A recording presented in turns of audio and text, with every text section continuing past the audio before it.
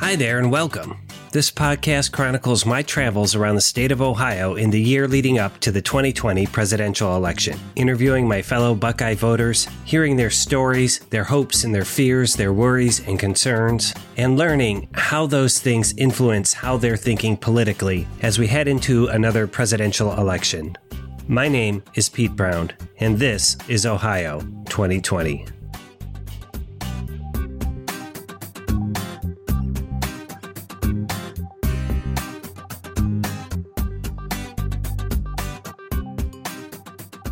Hello again, everybody. This is Pete Brown, and we are continuing to release the interviews that we recorded for the This is Ohio 2020 project before the pandemic shut us down. Today, you'll hear my talk with Cody Cook of South Lebanon, Ohio.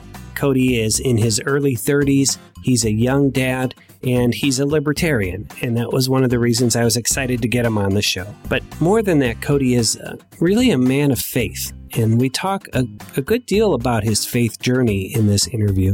You know, he did go to Bible school. He's done a lot of writing about how the Bible sees political power. And in fact, when we did our first interview with Cody, we actually were at his church when we did it. But Cody was very patient with me explaining how he understands libertarianism, and he does plan on voting for the Libertarian candidate.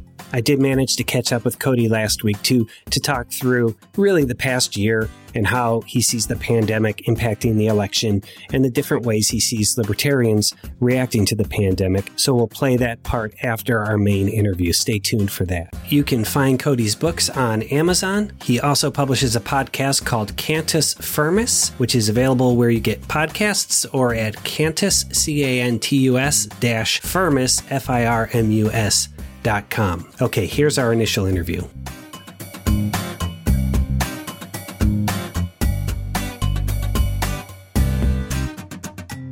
My name is Cody Cook. I'm 32 years old.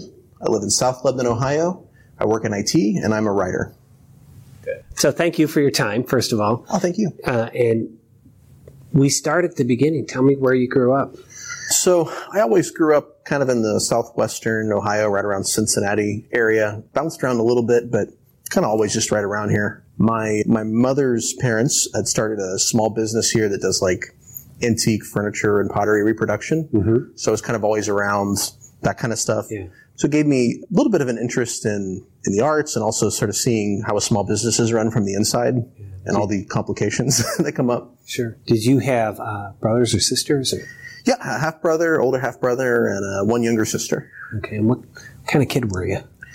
I think I was kind of an independent kid. I was always told I was, well-behaved, but I spent a lot of time kind of reading and kind of doing things on my own, I guess. Yeah. What kind of stuff would you do for fun? I guess it depends on the age. I got interested in filmmaking when I was pretty young, so did a lot of things along those lines, trying out different short films and things like that. I enjoyed reading. I felt like I watched a lot of TV, and that was probably sort of formative, I guess, for me in a lot of ways. Yeah. As I suppose it is for many people. Yeah. But especially a lot of like Comedy Central and Mystery Science Theater 3000 and things that sort of gave me maybe more of a sarcastic approach to people in life. Okay. Where'd you go to high school? Went to high school, Little Miami. Okay. Yep. And did you do activities or? I didn't really do much. When I was in grade school, I almost won a couple spelling bees. Okay. And by the time I got to high school, I think I had a lot of frustrations with what I sort of saw as sort of arbitrary authority. Okay. And so I think I had probably a more adversarial attitude toward the whole school system. So let's see. Let me ask it, is this a fair paraphrase? You were kind of an arts-inclined kid, very independent-minded. You liked reading. You probably watched a lot of stuff, which made you want to make stuff. Mm-hmm. Is that fair? Yeah, I think that's fair. Would they call you like an arty kid in high school or just recalcitrant? Maybe recalcitrant, because I didn't like hang out. There were the kids who were the art kids who were there always there late and doing projects. I wasn't really that kid. I was kind of doing my own thing more. Tried to get in some school plays, and my grades were never good enough for them to let me stay. I gotcha. So let me ask this, because I know we're here in the church. We're going to talk about your faith and stuff like that. But was that part of your growing up? When I was very young, my dad's family was Southern Baptist, more traditional, and as happens with a lot of people in a more conservative environment, they kind of reacted against that. So I think I became an atheist pretty young, and then came back around to it kind of near the end of high school. I started moving back in that direction. Okay. What did you do after high school? So like I said, I started to come back to Christian faith after high school, and because I have an obsessive compulsive sort of personality type, I said, okay, I guess I should probably go to like Bible college or seminary. So I found a school downtown, like a small Methodist school, and started going there. And so that sort of gave me a lot of background in sort of theology and understanding the Bible and church history and that kind of stuff. Can I ask what brought you back? There was a lot of factors. I think part of it was, coming to terms with certain theological issues that I struggled with. So Southern Baptist Church, you hear a fair bit about, hellfire and stuff like that. Sure. And I had a friend who was Seventh-day Adventist. They take a view on hell called annihilationism or conditionalism, which is that the ultimate end of the damned is not eternal conscious torment, but destruction. Or they say it another way to say it is that the natural state of man is death, but that the gospel is the good news about eternal life. And so that, I think, removed an obstacle for me. So gave me more open. Another thing was, it's hard to explain, but sort of feeling like God's presence in a way that was difficult to argue against, even though I did. So you kind of I got to a point where I sort of said, okay, God, leave me alone. I want to be an atheist. And that didn't work out for very long. He didn't listen. Yeah, it was kind of an incoherent, that kind of incoherence doesn't last for very long usually. Yeah. But it sounds like, and you mentioned a couple of times, like problems with arbitrary authority. Sure. And being that kind of kid growing up in that faith tradition, having a lot of rules around it, right? I could be reacting to, is that? That's probably fair. Yeah. I mean, I think, feeling like the sort of God that's being presented is arbitrary or unfair or cruel. Yeah. And then, also being part of a school system where, ultimately they're trying to manage a lot of kids. Yeah. And so the rules do become very arbitrary. Everybody is sort of treated as a criminal because you want to try to contain everybody. And so, I would say that's probably fair that I reacted against what I sort of thought was unfair, arbitrary authority in a lot of spheres. Okay. And so let me ask you this. I don't know if you'll have an answer for it. When you're in high school and before you're starting to feel this pull back to the church, what was your plan? That's a great question. So when I was in high school, I read a lot of like Abby Hoffman and the Black Panthers, and I was kind of that sort of. I grew long hair and smoked pot because I thought that was I smoked pot for political reasons, if that makes sense. Yeah. Which doesn't make that much sense when I was growing up, but it made a lot of sense in the 60s. Sure. So anyway, I was sort of put it in the wrong time, I guess, for that. So I don't really know that I had a strong plan. I mean, I wasn't even sure if I was going to stay in high school. But I had this sort of, radical kind of anti-authority, So before I started going to Bible college and before I became a Christian, I don't know for sure what my approach was. I guess I probably thought, I don't know. I mean, some people, I guess, can make a living being rabble rousers, but not very many. But maybe that was my plan. That's what you were good at. Yeah. Rabble rousing. Okay. So you're at a small Bible school in Cincinnati, downtown Cincinnati. And how is that going? And how long did you study there? So it actually took me a long time to get my bachelor's because I couldn't really get anything as far as grants, and I didn't want to get into debt with student loans. I gotcha. So I just sort of took classes as I could afford it. So I finished up my bachelor's just a couple years ago. And my master's, I'm about halfway through. I kind of worked on it at the same time. Okay. So, and bachelor's was in divinity, or bachelor's in, I guess it would be Bible and theology. Okay. Yeah. And your master's? Master's pretty much the same topic. Okay, makes sense. Same school for your master's? Yeah. Okay. Yeah. There's a seminary in Mississippi, that Wesley Biblical Seminary, that they teamed up with, and so they offered some classes through there. So it was a little double dipping in both. Yeah. Okay, that makes sense. When you're in this period where you're kind of coming back, did you look around for different churches, or Did you go to the church that you would go back to the churches that you went to as a kid, or?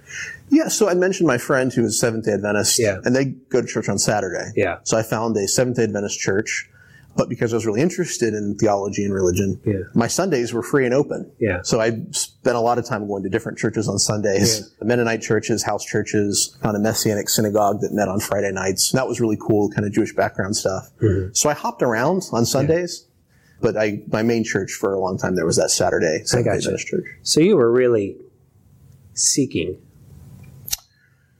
Yeah, I mean, I don't know that I would say I was like seeking this, that people talk about like seekers, people who are looking for existential answers, or I think at that point I felt, I got the Jesus thing, that works for me, that's good. Okay. But I think I was trying to get a broader sense of the tradition. I was trying to understand better. Yeah. I think, what was it, Augustine said, faith-seeking understanding. Mm-hmm. So I was just, maybe trying to have a broader perspective than maybe, I would have been raised in that sort of Southern Baptist environment. I understand. Yeah. Okay. And then how did you get into IT work?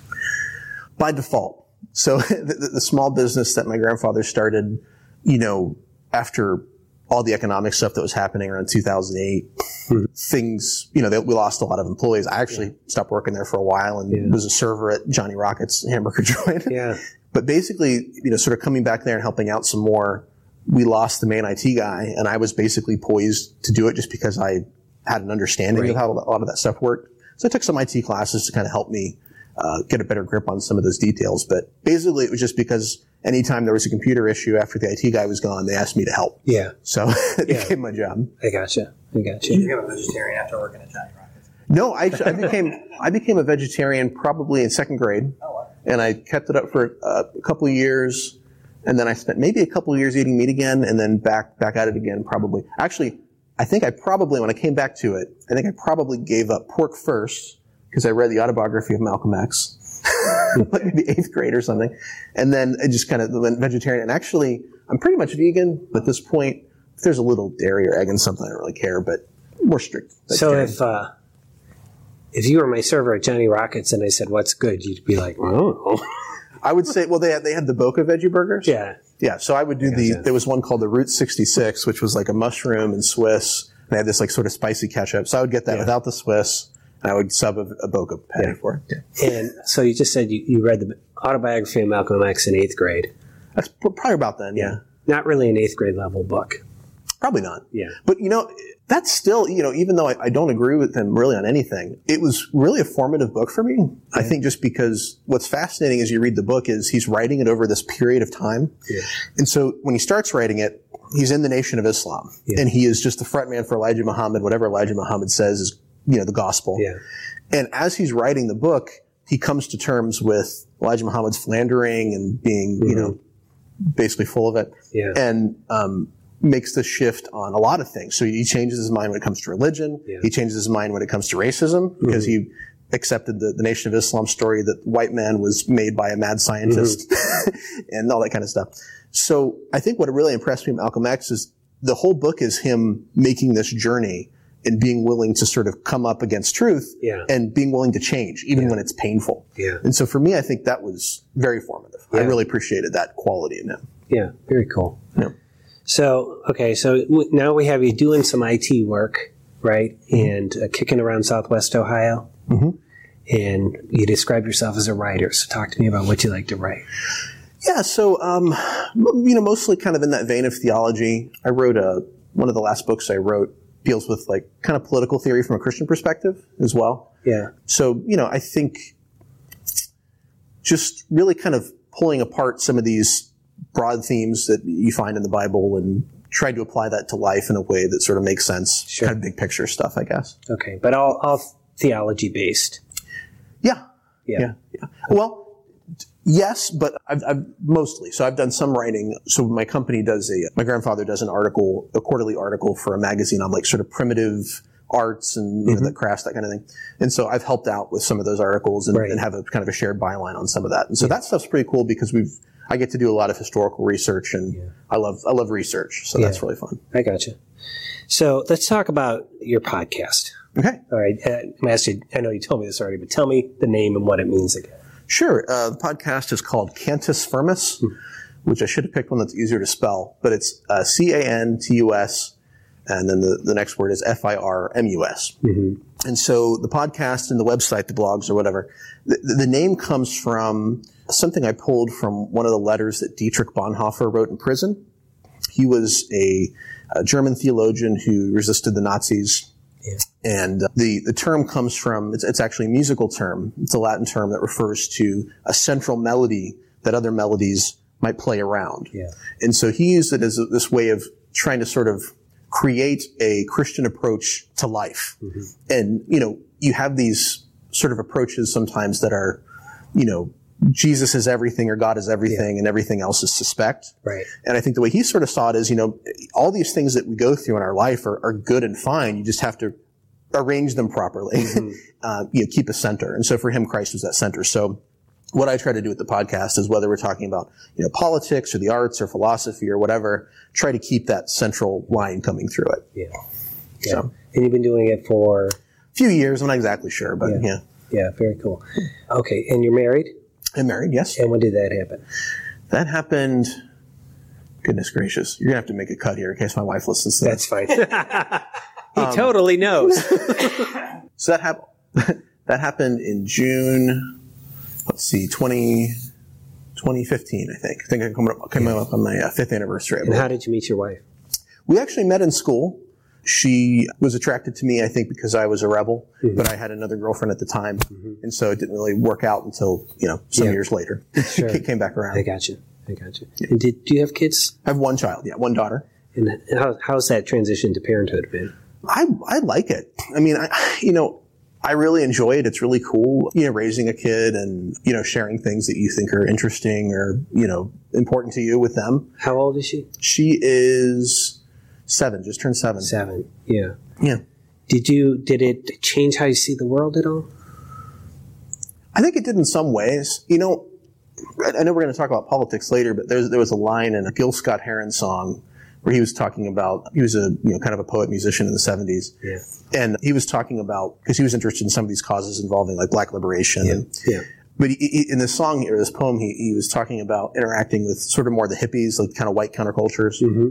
And he said, I'm interested in, feeding my family and, being able to pay my rent. You guys are interested in having sex in the streets. Yeah. And so I think, for me, as I see a lot of the kind of more the radical ends of the spectrums on these political issues, they're kind of getting wrapped up in these sort of sex in the streets causes and not so much in like what I think most people are really interested in, which is, having a job, taking care of your family and, just being able to make it through. Right. And so I think it's changed me in some ways. I mean, it's definitely, I guess, shifted my priorities, right? Because once you have a kid, that becomes very central to what you're doing. Yeah.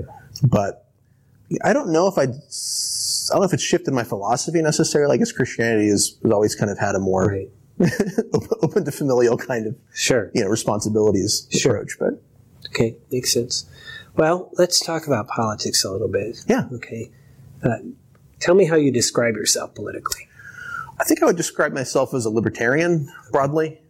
And I think sometimes I swing sort of more constitutionalist, and other times I'd probably swing slightly into anarchism, maybe on a bad day. Yeah. But basically broadly libertarian. Okay. And what does that mean to you? Well, I think what that means to me, I should have had an answer totally worked out for this, but I guess what that means to me is, kind of like that Gil Scott-Heron line is that, we kind of just want to be able to live our lives and mind our own business. I think what gets most people interested in the political causes they're in is primarily fear. And I think it's because we have built this society wherein the government is so powerful, especially the office of the president now is so powerful, that we are terrified of losing privilege or power or being targeted. And so, people came out in the last election either because, maybe they were a minority and they were afraid of what that meant for them if Trump is president. How does that change either policy or the culture? And then you had people, like on the religious right, who felt like we're losing influence to the secular left. And, we may be, put in jail if we don't, support gay marriage or whatever. There's all these concerns. that people have. And they're all based on the fact that the government really can do more than it should be able to do. And so we get terrified and we go to the polls because we want to use force to support ourselves against our enemies. Mm-hmm. And so I feel like that's a big part of the problem with, this, what's the term, where you have sort of two opposite ends sort of fighting against each other. Polarization, yeah. Thank you.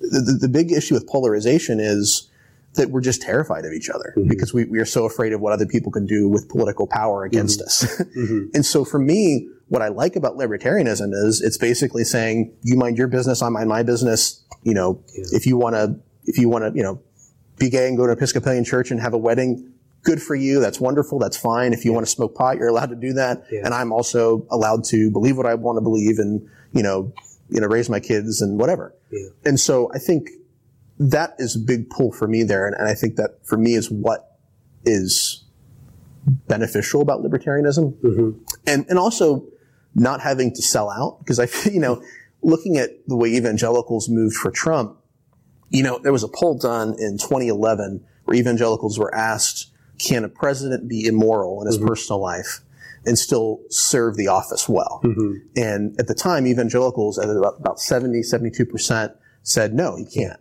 Yeah. That same poll was done in 2016 when Trump is the front runner. Sure. And now it's 30% of evangelicals who say, no, that's not possible. Yeah. And so for me, being able to say, I am going to be committed to my values mm-hmm. and I'm not going to, I was going to say bend over, that's a little crude. I'm not going to compromise what I really think is right because I want to have somebody on my side. Mm-hmm. It's fascinating to me that the Christian church, which in the first and second centuries was willing to be martyred rather than, offer a sacrifice for Caesar, right. Or even join the army, right. Is now saying, if he's going to be on our side, then we should support him 100%. Yeah. So anyway. Well, I'm going to ask a religious question. Yeah. And I'm not brushed up on religion, so it may seem pretty basic, but it seems to me when people press evangelical voters, what you just said mm-hmm. on Trump's morality, he's on his third wife and all these other things about him, they now say Christ is about forgiveness and second chances. And it seems convenient to me. Yeah. Interesting that you didn't hear a lot of that when Clinton was president. Mm-hmm. Yeah. I mean, certainly that's true. Mm-hmm. But, at the same time, I think forgiveness also is one of those things that, do you give somebody a second chance when they actually haven't changed? Right. Forgiveness, sure, I get it. Yeah. But if you're going to say, well, he did all these things, but he's a different person now. Well, where's the evidence of that? Yeah.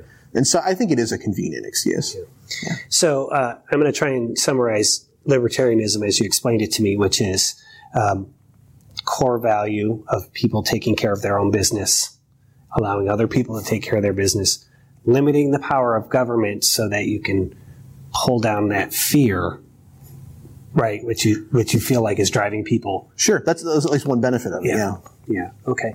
So tell me now, we're going into 2020 as a libertarian. What are the issues that concern you the most going into this election? Well, on the one hand, I think as a libertarian, we're naturally pessimistic, but we're also optimistic in a weird way. Mm-hmm. Because on the one hand, I think we tend to think that the government generally does bad things. Mm-hmm. But we also sort of look at how bad we think everything is and how badly it's managed and say, yeah, but everything seems to be working pretty well. Mm-hmm. And, what I'm interested in is when, during the last election, I really thought, Trump is kind of dangerous. He doesn't know what he's doing. Mm-hmm. He's rash. He's petty. He takes everything personal. But I'm surprised that with the exception of a couple issues, things aren't really as bad as they could have been, mm-hmm. as I thought they might be. Sure. And I think, we've managed to get through it because, on some level, while the government is not always doing very good things, most things happen in our day-to-day interactions. Mm-hmm. I have a lot of friends who watch the news constantly and they have this, hatred or fear of Trump. And I sort of say, if you stopped watching the news, would Trump actually affect your life? Mm-hmm. And I think for most people, apart from, kids locked in cages at the border, right. The answer is no, it doesn't. And so there are issues that I guess when it comes to like on the national level voting booth type stuff, I'm not sure. I mean, I think Bernie's got a pretty good chance of getting it. And, I had friends who said, the status quo was so bad that, Trump would have to be better. And I said, hey, it could also be worse. I mean, just because the status quo is bad doesn't mean any change is good. Yeah. And I sort of feel the same way about kind of a more radical left approach, that it could also be equally bad. Sure.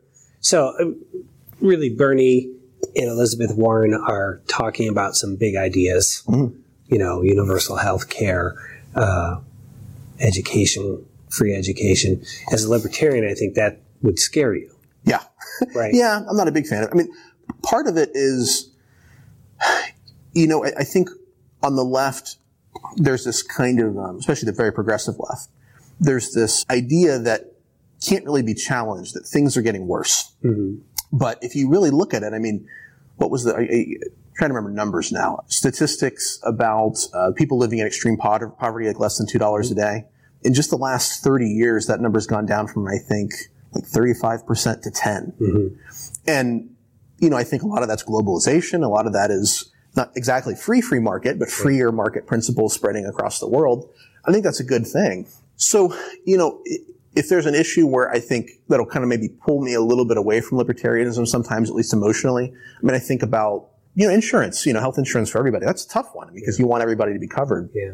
On the other hand, when you look at costs of living and costs of various goods and services that people buy, and you take just about anyone over the last 30 or 40 years or more, all of them are going down except for the ones that government subsidizes.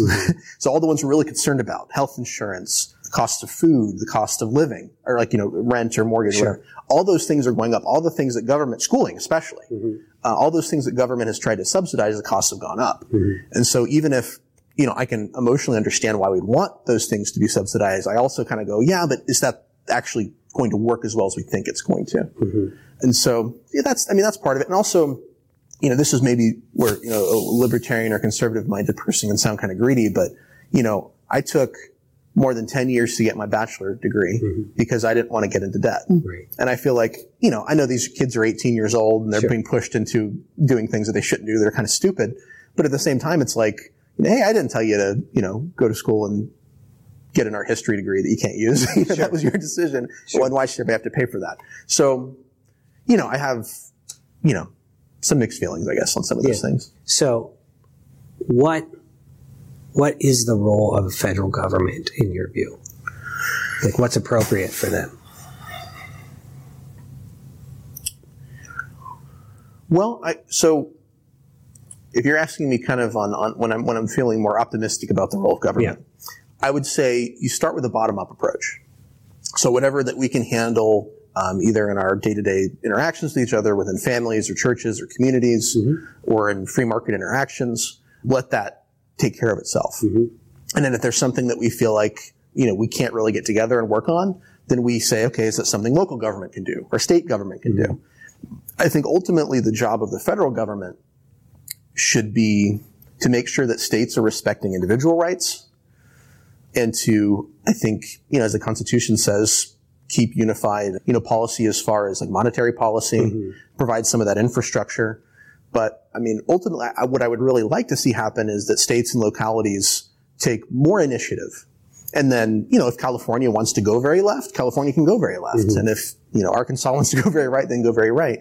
And that allows different states to, I think, really meet the needs that they see and that they want to address. And I think that would also have a lot to do to kind of deal with this polarization issue, because I feel like in a lot of ways we have different Americas and we're all just trying to get somebody to tell everybody else what to do. Sure. Okay. What about big issues like climate change? I was afraid you'd ask me about climate change because it's one of them that I haven't looked into very deeply. Okay. It's okay. Yeah. I think ultimately though, if government's going to have a role at all, I think it should make sure that we can sort of live safely with each other. And so if climate change or pollution or any of these things are issues that affect us, especially, if some, big corporation is dumping toxic sewage into a river that goes past my house that I drink out of, I mean, that has an impact on my life, right? So, ultimately, if government's there at all, it's to make sure that we, don't hurt or molest each other and that we leave each other alone as well as we can so we can all live our lives. Sure. So if climate change, I guess I know that there's a spectrum a little bit. I'm not like a climate change denialist guy. Okay. But there might be also some climate change alarmism on the far end. But however much of an issue it really is, I think, it's fine for government to try to address that. Yeah. Let me ask you, I'm asking Cody, not Cody the libertarian. Oh. Cody, the guy who's lived in Ohio his whole life. That's the next question. Because Ohio has gone, right? It went for Reagan, it went for Bush, it went for Clinton twice, and then it went for W twice, and then it went for Obama twice, and then it went for Trump. Back and forth. What do you think accounts for that? I mean, obviously, I think maybe with the exception of Cincinnati, especially in the north around Cleveland, definitely more liberal. So, I think it's a state that's made up of a lot of different people, a lot of different perspectives. Yeah. And then there's also these people in the middle. I know that, so for example, with Trump, there is a, white nationalist contingent that's supportive, but there's a lot of people, I think, that sort of account to the fact that about 50% of Americans voted for Trump means that 50% of Americans are white nationalists. And I don't think that's true. 13% of the people who voted for Trump, I think, voted for Obama before that. And so, it's tough to say. I think part of it is the fact that we have a lot of different, places that are definitely conservative or definitely liberal. And then you have all these people in the middle that could just kind of be swayed depending on the issue. And I guess that's maybe as simple as it is. Yeah. Let me ask you, do you, and you don't have to answer this if you don't want, do you vote libertarian down the whole ticket?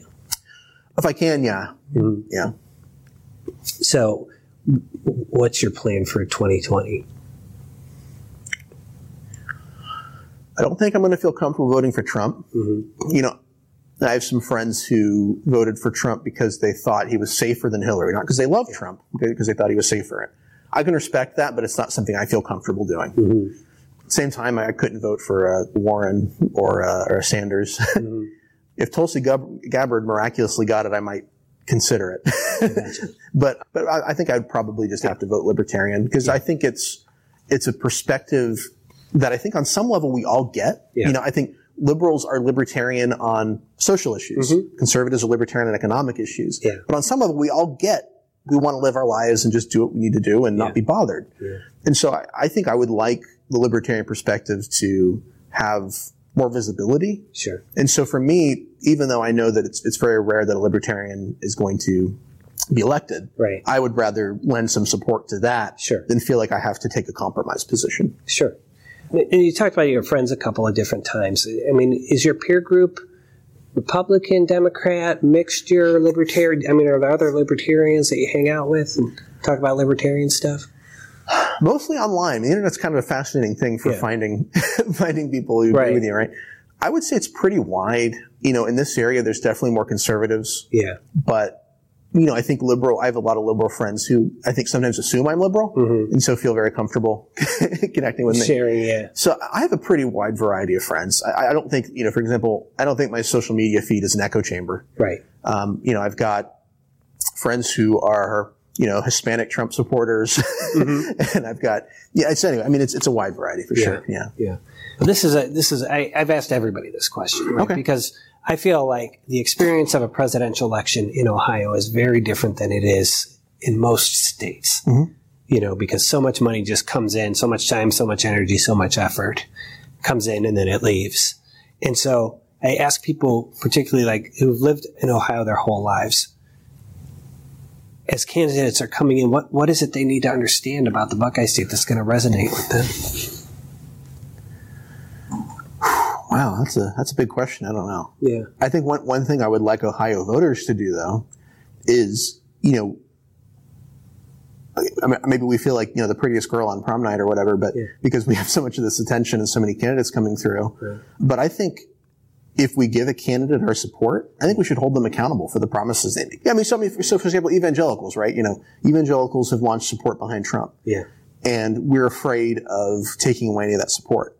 But I think if Trump felt that evangelicals might not support him in the 2020 election, I think we could have we could get his ear a lot more. And And I think also, not feel like you have to compromise it. When you have, the fact that Ohio voters do have such influence, and evangelicals in particular have so much influence, I think we should say, okay, maybe we care about Supreme Court justices and religious freedom and abortion, but maybe we should also care about, kids being thrown in cages at the border. Yeah. And maybe we should use some of this influence that we have, because we have the president here right now, because he wants us to think that he's on our side, right, to push for, I think, more across the board Christian kind of concerns. Sure. And not just the things that the Republican Party has told us that we should care about. Yeah. Yeah, they definitely got the judges that they wanted out of him, right? So, which I didn't necessarily know that was going to happen. And I was kind of surprised to see that happen, honestly. Yeah. Can I ask you about guns? Sure. Just because it's Ohio and it's a huge issue in Ohio, I'm curious on your perspective on gun control and gun laws. Yeah, so I come from a kind of a Christian tradition that is more pacifistic. Okay. So I don't much care for guns. What's kind of fascinating to me is I feel like for an individual to own a gun, they're not necessarily safer. In fact, statistically, they're probably less safe. Yeah. And their family members are less safe. But I do agree that the fact that somebody might have a gun, so like if you're in an area where you know that people might be packing and you're a criminal, you may think differently about what you're going to do. I think the same thing with the state. People who are really against gun control will tell you that, a state that you can't trust is always going to want to try to take away your weapons. Yeah. I think that's not invalid. Yeah. So, I think if I really thought that gun control could save lives, I think I'd consider it. But especially, we're at a place now where you can 3D print a weapon. Mm-hmm. And a lot of the cases where we're seeing active shooters, they haven't really broken any laws until they decide to start opening fire. Mm-hmm. And so I'm very skeptical of the efficacy of gun control in most cases. Mm-hmm. If I thought it would really save lives and wouldn't have all these other negative side effects, I'd be open to it. Yeah. But I think on a practical level, I don't think it makes as much sense as some of its strongest proponents are arguing it does. Sure. Okay. I got two more, and then I always give Kevin an opportunity to ask questions. Okay. He'll talk to you for 45 more minutes. First question. I want you to pitch libertarianism to me. If somebody's like, "Oh, you're a libertarian," I want to know what that's about. Am I assuming you're left wing, right wing, or I don't know? Yeah, you don't know, but I'm interested in the point of view. Yeah. So ultimately, libertarianism is about living your life the way you want to live it, not having to worry about someone initiating aggression against you when you haven't done anything to them, so that, whether you are, minority sexuality or something, whatever it is the case, however you want to live your life, if you're an evangelical Christian, if you want to homeschool your kids, if you want to own a firearm, if you don't want to own a firearm, basically, this is the kind of political perspective that you should want to come to. Minding your own business. Also, the fact that if you tend to be someone who thinks that laws work, in many cases they don't. A lot of the regulation that we see is not that effective, and I think people on the left and right know that. People on the left will tell you that if we outlaw abortion, it'll still happen. People on the right tell you if we outlaw guns, people will still get them. Mm-hmm. And so, I think coming from a perspective of, government often messes us up. Yeah. A lot of the legislation doesn't work. Yeah. And ultimately, we just want to mind our business and live our lives. And, I think that if you hold to that kind of perspective or that makes sense to you, you should start checking out libertarianism. And then how do you bring your Christian perspective into it, right? The idea that you take care of your neighbor. Absolutely. Is it just you come to that on your own? Yeah. So, so there's a book I wrote called Fight the Powers, and I don't remember the subtitle, but it's what I actually do is I build an argument for how the Bible sees the state and how it sees political power. And then I come to some conclusions, although I don't strongly advocate for libertarianism in the book. I try to give broad guidelines for wherever you happen to be. Right. But ultimately, for me, libertarianism makes sense from a Christian perspective because as a Christian, you want to live in a state where you are allowed to live your faith, proclaim your faith. People are allowed to accept or reject it. And you also don't want to build a kind of a society where it's the government's job to start regulating religious views. I know there's some Christians who think that, we want the government to, tell the gays where to get off or not where to get off, but, or, deal with the Muslim issue or whatever you want to say. Once you get government involved in an issue like that, it's not going to take long before the tide rolls against you. Yeah. So for me, being a Christian means that you want to live in a society. I think it's Peter who says that, pray for the king or for the emperor, that you could, basically live your lives in harmony and be left alone. Mm-hmm. And so for me, that's part of it. I think the fact of the matter is that the state is always force. Mm-hmm. Any law that is passed at the end of the barrel of a gun. Yeah. And so that's, I think, a big argument against, ultimately, what I would say is if you're going to pass a law, you're going to have to ask yourself, would I mind if someone was killed with this law being enforced? Mm-hmm. And if you don't mind, then maybe that's an okay law. Yeah. But if you do mind, we probably shouldn't, enforce such a law. Yeah. And so I think for me, Christians should be, want to be able to live their life freely, want to be able to preach the gospel freely, and shouldn't want to be initiating aggression against people mm-hmm. who haven't done anything to them. So, I think loving your neighbor means not initiating aggression against them. And so I do think, as communities and, even, getting in, the room for local government or whatever in some cases, I think we can take care of these things a lot better than the government can. Yeah. If the only way we could, so there's something that we view as essential, whether it's roads or healthcare or whatever, and we say, we don't think the free market can handle it, then we can maybe talk about it. Mm-hmm. But ultimately, on almost every issue where I've seen government intervene, it's been not as effective as we'd hoped. Yeah. Gotcha. Okay. A prediction for Ohio in 2020.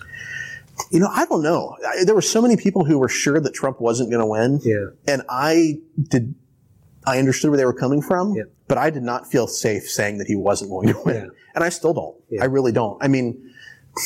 I think there are people now who are such pessimists who think that he's definitely going to win. Mm-hmm. I don't think he's like a juggernaut. Right. He didn't win the popular vote. Yeah.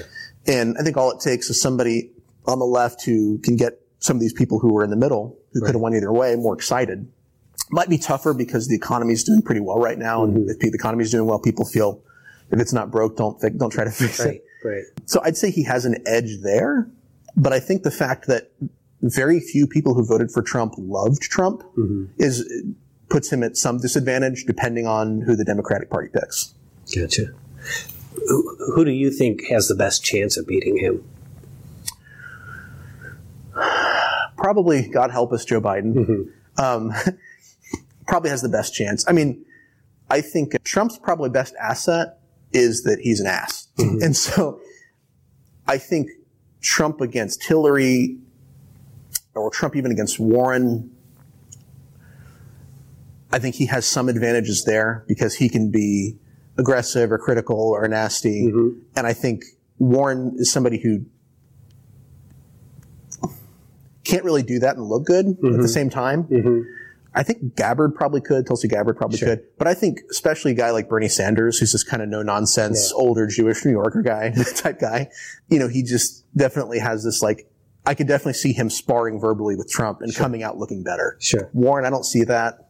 Right. Biden probably could. Sure. I think Biden's this kind of, has a slightly tough guy persona where he could probably do that, get away with it. Yeah. Like as if Warren would take the high road rather than get like that. She would either take the high road or I think she could come off looking too offended or sensitive to criticism. Yeah. And then maybe kind of look maybe histrionic or weak mm-hmm. as a result of that. Mm-hmm. Whereas I think some of the candidates who can posture themselves a little more strongly maybe could come out better in that. Yeah. That's kind of my feeling on it anyway. Because she's a woman or just because of... Not just because she's a woman, because I think Tulsi Gabbard could do it. Yeah, I got you. You look at how Tulsi interacted with Kamala Harris. Yeah. She definitely got the better of that exchange. But I think, I don't know if it's just, I don't know if it's something as superficial as Warren's voice, but she always sort of seems like she's mm-hmm. choking up a little bit. Yeah, I got you. And I think, I don't really think she got the best of the Pocahontas mm-hmm. interaction. So I just think in some of those situations, Trump looks tougher. Mm-hmm. And I think if you're going to have a Democrat who's going to look good against Trump, mm-hmm. he has to make Trump look foolish. Okay. He has to get the better of those kinds of interactions. Yeah. Okay. Or she. Yeah. How do you think this went? I think it went okay. What do you think? Yeah, I think it was great. It was fantastic. Okay. Yeah. Mm-hmm. Kev, you happy? Yeah, I'm thrilled. Good. All right. Good. Nice job. I think that does us, yeah. Do you have any other libertarians you've done so far? Or is this... You are the first. Okay. Yep. So I'll stand out a little bit. That's right. Thank you. Yeah, let me grab that mic. Oh, yeah. I'll take that home. We'll be listening to you all night. What's the Naked Gun where he goes to the bathroom? So good. Also, first Naked Gun reference on this project. You're really killing it. Naked Gun.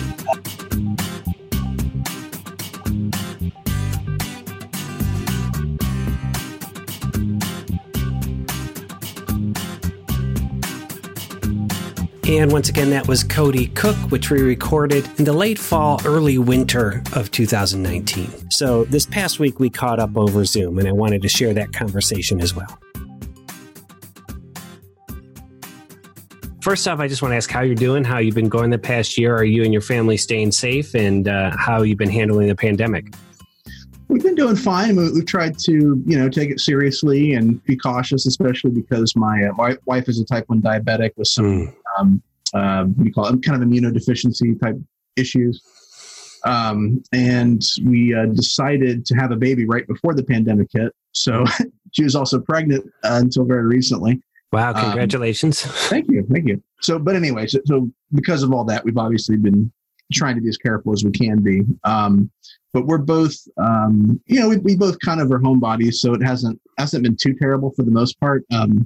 It's been inconvenient in some ways, obviously, being able to kind of meet with friends and family as easily has not been kind of a feature of our lives. But right. So let me ask you, though, do you think the pandemic has become kind of a central issue for the election? I think it probably has. I'd seen something recently about kind of slipping support among seniors for Trump when older folks tend to vote more conservative. Right. And I suspect that Trump trying to sort of downplay Corona for, I suspect, personal political reasons. Yeah. Among older people who are seeing some of their friends deal with this disease and really, sometimes dying because of it. Yeah. And also because these are people who see their doctors regularly and they trust what their doctors tell them. Yeah. And so when a guy like Trump as the president sort of goes up and says, forget all that, it's not a big deal. Yeah. I think they start to maybe lose a little bit of confidence in his judgment. What is your take on how he's handled the pandemic? Yeah. So, you may kind of recall that I came from a libertarian perspective. Yep. And I think that there's different ways you could argue this. Like on the one hand, does kind of non-masking, non-distancing behavior during a pandemic qualify as aggression? So for a libertarian, it's that non-aggression principle that's important. Right. And I think if you argue that it does, then I think some government enforcement becomes justifiable, but only if it's practical. I think there are some questions about how that really works when you're trying to enforce these mandates, because on the one hand, I think very early we saw that these mandates caused resistance from people who wanted to just kind of come up with an excuse for a conspiracy theory about why they shouldn't trust it. Sure. And then there's also that kind of question of how do you enforce it? Because you ultimately are having to bring police into contact with people and then put these people in jail or whatever. Yeah. And that doesn't really make sense for managing the spread. Yeah. So what I would say at minimum, the government should have been doing is providing reliable information. Yeah. And I think Trump absolutely botched that. Yeah. And so if nothing else, whether you take the view that you should have been doing more as far as, federal mandates or whatever, right. He dropped the ball at the most basic level, which was that he essentially lied knowingly about some of the threats and some of the dangers because it was convenient for him politically to do so. Yeah, I do remember talking with you a lot about this idea of aggression kind of at the heart of it. So is there a vein of libertarianism which would say, if I'm not wearing a mask and I'm out in public and my droplets might come out and get somebody sick, that's a form of aggression? Yeah, there's certainly some that would say that. I think with something like this, it's complicated, right? Because on the one hand, if you aren't showing symptoms, you don't have any reason to believe that you're sick. Yeah. Is it really aggression? So I guess there's this question of how far back do you take it? Yeah. In something like the flu, which is not obviously as dangerous as COVID. Yeah. But it's still, you could give it to somebody who could die from it if they're compromised. Are you obligated to stay home, to mask up, to distance? And I think traditionally we haven't really given that much thought. Mm-hmm. And I think we're starting to ask those questions now. But so anyway, I think it's difficult as far as where you want to draw that line. But I think it's at least a conversation that's been taking place in some libertarian circles. I think some people who I knew who are libertarians early on I think were kind of deniers of the threat. And I think it was partly because they hadn't really thought about how the government response to a pandemic should work. Yeah. And it was just easier for them to say that this isn't really anything to be concerned about than it was to come up with a sophisticated response to this complicated question. Where do you come down on masks? We wear them. I know that there's some, there have been very limited studies. I think there's some common knowledge or common wisdom that it should be helpful because they're used in surgery and they've been shown to be beneficial there. I know that there was a research study done recently that suggested they might not be as helpful as we hope. Yeah. But it's something that we've certainly done just to be safe and also to be courteous. I think because at the time we weren't necessarily sure exactly how much it helped, but it's like, there were these things that were saying, these memes by, Trumpers, saying things like, if the masks are safe, why do we have to social distance and stuff like that? It's sort of like saying, well, if the seatbelts work, then why do we have airbags? Right. And so it seemed that it could at least, it made sense at the very least that it could be part of something that could help slow the spread. Now, whether that's been as helpful as we hope, I don't know. I think there's going to have to be a lot more research done, and I'm sure is being done to show that. But it made sense to me to do it, though. Yeah. Well, I remember you told me, and actually I just was reading through the transcript of our interview before we got on, but you had told me when we had talked, the economy was doing quite well. And, you said this is going to be a big advantage for Trump that's going to be difficult for anyone to overcome. Do you think that he is going to take the blame for the economy tanking because of the virus? Whether he will or whether he'll take it or people assign it to him is a different question, whether he deserves it. I mean, I think on some level, mismanagement, you can blame him for a little bit of it, but ultimately it's kind of something that just sort of happened. I mean, it wasn't entirely his fault that we're dealing with it. Yeah. I think he might. I think more than the economy, though. Yeah, at that point, it was advantage Trump with the economy. At this point, I think the economy, maybe people remember back before COVID that it was doing well and think that he can bring it back again. So, maybe that's a bit of a, I don't know. Yeah. I do think the kind of the BLM and Antifa stuff and some of the kind of more egregious examples of like sort of more violent protests could help Trump. Yeah. I think back to, LBJ winning in the election in 1964 after running a pro-civil rights campaign, which suggested that there were a lot of white people at the time who thought, it's not really fair for black people, the way that we're running our system.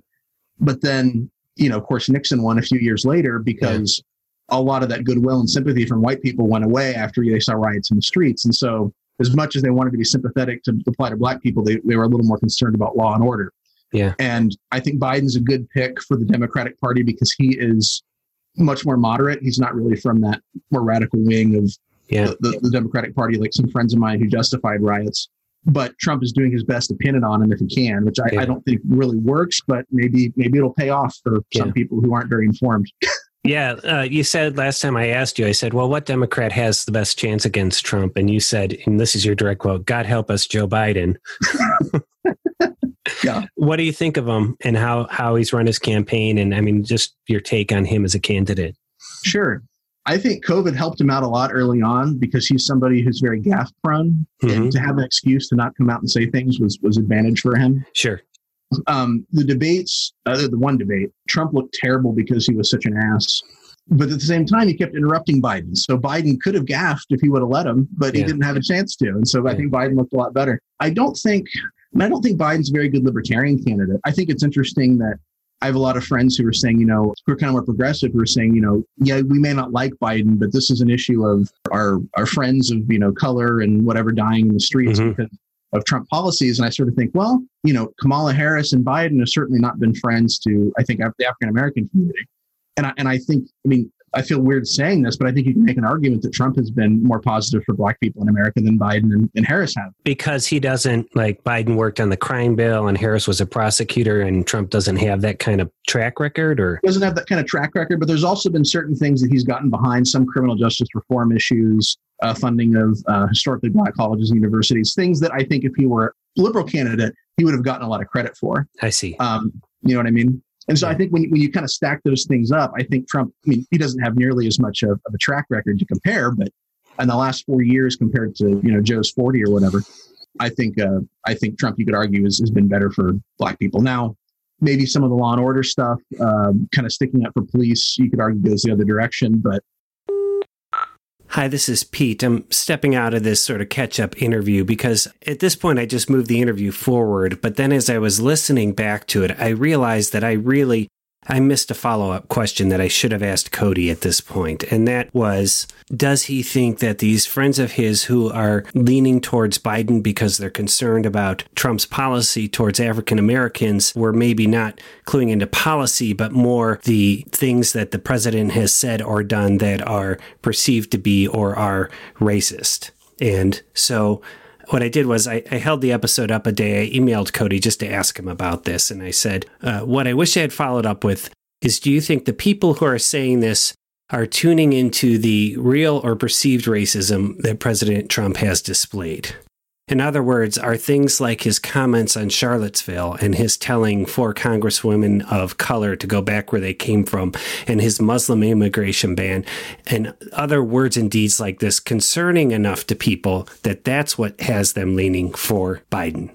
And Cody got back to me and he said, in his normal thoughtful way, I think his actions and comments regarding immigrants are laced with nationalistic bigotry. Though on the question of African Americans in particular, I don't think he's necessarily been worse than Biden. On Charlottesville, I think Trump was intentionally taken out of context by the left for political reasons. Often he brings that on himself with his poorly worded comments, but I think he was relatively clear here. And then he quotes the extended quote from President Trump about Charlottesville, which does give it more context. But his takeaway is, if Trump had really been as clearly racist toward black people as he said to be, this statement would not be the go-to example of his critics. They would have far better examples of this. On the subject of immigration, I suppose the question for those who care about this issue, myself included, is whether Biden has truly grown, or at least is willing to pretend he has by supporting policy that suggests it, since his role less than 4 years ago in the administration of the so-called deporter-in-chief. And so there he is pointing out that the Obama administration had deported more immigrants than the previous administrations had. And Obama was called the deporter-in-chief. I think from my perspective, the difference is that Trump took it further. He tried to make immigrants an evil presence that he could set himself up against. And so, again, a bad follow-up question for me because we got into the particulars of specific statements. But I think the takeaway here is Cody is not buying all the hype that the president is racist, right? He says, we would have better examples. From my perspective, there are better examples. There's hundreds of them, but I don't think going down that rabbit hole is what we're needed. I really just wanted to know, was his take on his friends that he said are leaning towards Biden, could this at all be impacting how they're thinking about it? It's clearly not for him, not sure about his friends. So, and this is on me. I hate it when I miss a follow-up or my questions get less precise than I'd like them to be. But thank you again, Cody, for answering my follow-up by email, and hopefully I've done it justice in this outtake here. Okay, let's get back to it. Well, and I know there's a libertarian candidate, and I don't want to discount that, but what do you think is the libertarian take on those two candidates? Where would they lean if they had to choose one or the other? I think it depends. I think there are libertarians who I think see Trump the way a lot of people do, where he's just this kind of visceral, existential sort of threat to, I think, decency. Yeah. And so I think I have some, libertarian friends who are going to vote for Biden just because I think they see Trump as dangerous in that way. Yeah. But then I've got other libertarian friends who see the kind of the rise of the radical left and some of the more aggressive protests and other factors as well. And I think they sort of say, well, we don't love Trump, but maybe Trump is a way to stave off this, downward decline toward, radical left-wing politics. So I think the response has been varied. I don't think that either of them are necessarily very well liked amongst libertarians. I don't really buy the argument that Trump staves off the downward decline toward the radical left, because I think, let's say Biden wins, that sends a message to the Democratic Party that they can win with a moderate. Mm-hmm. And so I think that sort of shuts down some of the arguments of the more radical progressive left. That's one. Yeah. But I think if Trump wins, that activates the left-wing base more. And then I think the progressives say, okay, you tried with Biden, you got to give us a shot now. Yeah. And so I think things move more fastly to the left. Also, Trump is such a big target for progressives that I think we move faster toward the left with another Trump presidency. Sure. Let me ask you now. First, we'll talk about Ohio. Just which way do you think Ohio's going to go? Now we got about 2 weeks before the election, and also nationally, do you have an idea who you think's going to win? I think Biden has some advantages, but I wasn't one of those people that was so confident 4 years ago that Hillary was going to win. Right. I think he does. I think Biden does have some advantages. I think, but it's really, honestly, it's so tough for me to say exactly the way it's going to go. Because there's also a lot that could happen in, not very long, just a few weeks now, but Well, Cody, you're a smart guy, and you're really good at analyzing and offering up both sides of each question I ask. But where do you think you're going to come down? I'm not the kind of person who likes to make decisions that I don't really feel good about. Sure. I feel pretty good about Jo Jorgensen, the Libertarian candidate. Okay. She's not perfect. She's not nearly as, on a personal level, she's not as interesting or exciting or engaging as like a Trump. Yeah. But I think that ultimately the policies of libertarianism, the benefit is they don't have to be exciting. It's basically just saying, hey, we would like the government to sort of limit what it does and stay out of your way as much as possible so you can live your life the way you see fit. Yeah. And so I feel pretty good about that decision. I know I have a mom my mother is very anti-Trump and is upset with that I'm going to vote third party. But I think where I am right now, I'm just so not really pleased with either the mainstream options that if I didn't vote Jorgensen, I'd stay home. So it's not between Jorgensen and Biden or Jorgensen and Trump. It's Jorgensen and staying home. Sure. I got you. That makes sense. Well, how are you feeling just in general about our state of affairs? I did kind of a short podcast some time ago, video cast that I think it was called "Everything's on Fire and We All Hate Each Other," something like that. And that there's so many factors as to why I think this is happening the way it is. I think one thing is we've made politics a religion, and maybe we talked about that. Some months ago, but we've kind of lost these centering things that we used to have as communities where we had family or we had community involvement, we had church involvement. And so we've really pinned our identity on political party, which is weird. Yeah. I think that's one. The other thing is I think social media has this sort of way of dehumanizing our arguments. We sort of take them out of, we sort of forget that we're talking to other people. And I think that's had a negative impact. I think it also has a tendency to appeal to fear because it's, it appeals to that lizard brain part of us, Yeah. Yeah. And so there's kind of all these factors that are coming together that have created a scenario where I think we are just very distrustful of each other. We've kind of arranged tribally along political lines. And I guess, once again, that's the appeal of libertarianism to me, because it's basically saying, hey, if you want to create, a civic organization or community or whatever that leans right or leans left or cares about social justice, cares about this, whatever, you do that. Yeah. But you don't necessarily have to sort of go in and say, well, I'm going to vote for this guy to force my will on you. And I think part of the issue is we're a very big country that's very closely connected because of the internet now. Yeah. And we sort of want one guy to speak for all of us or one woman, whatever.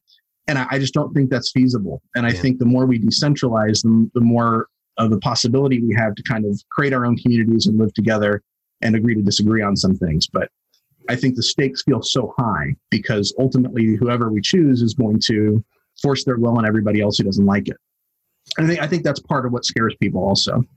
It's always good talking with you. Is there anything that I should have asked that I haven't asked today, just in terms of catching up over the past 9 months? I don't know if there's much that I haven't really covered as far as kind of my central concerns. I guess we've kind of covered it. Yeah, cool.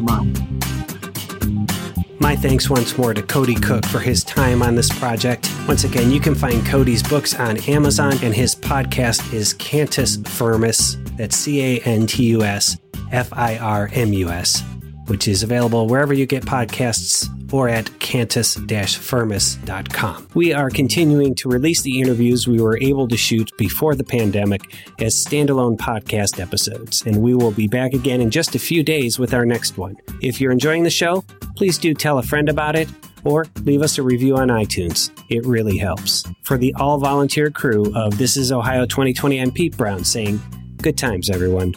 Good times.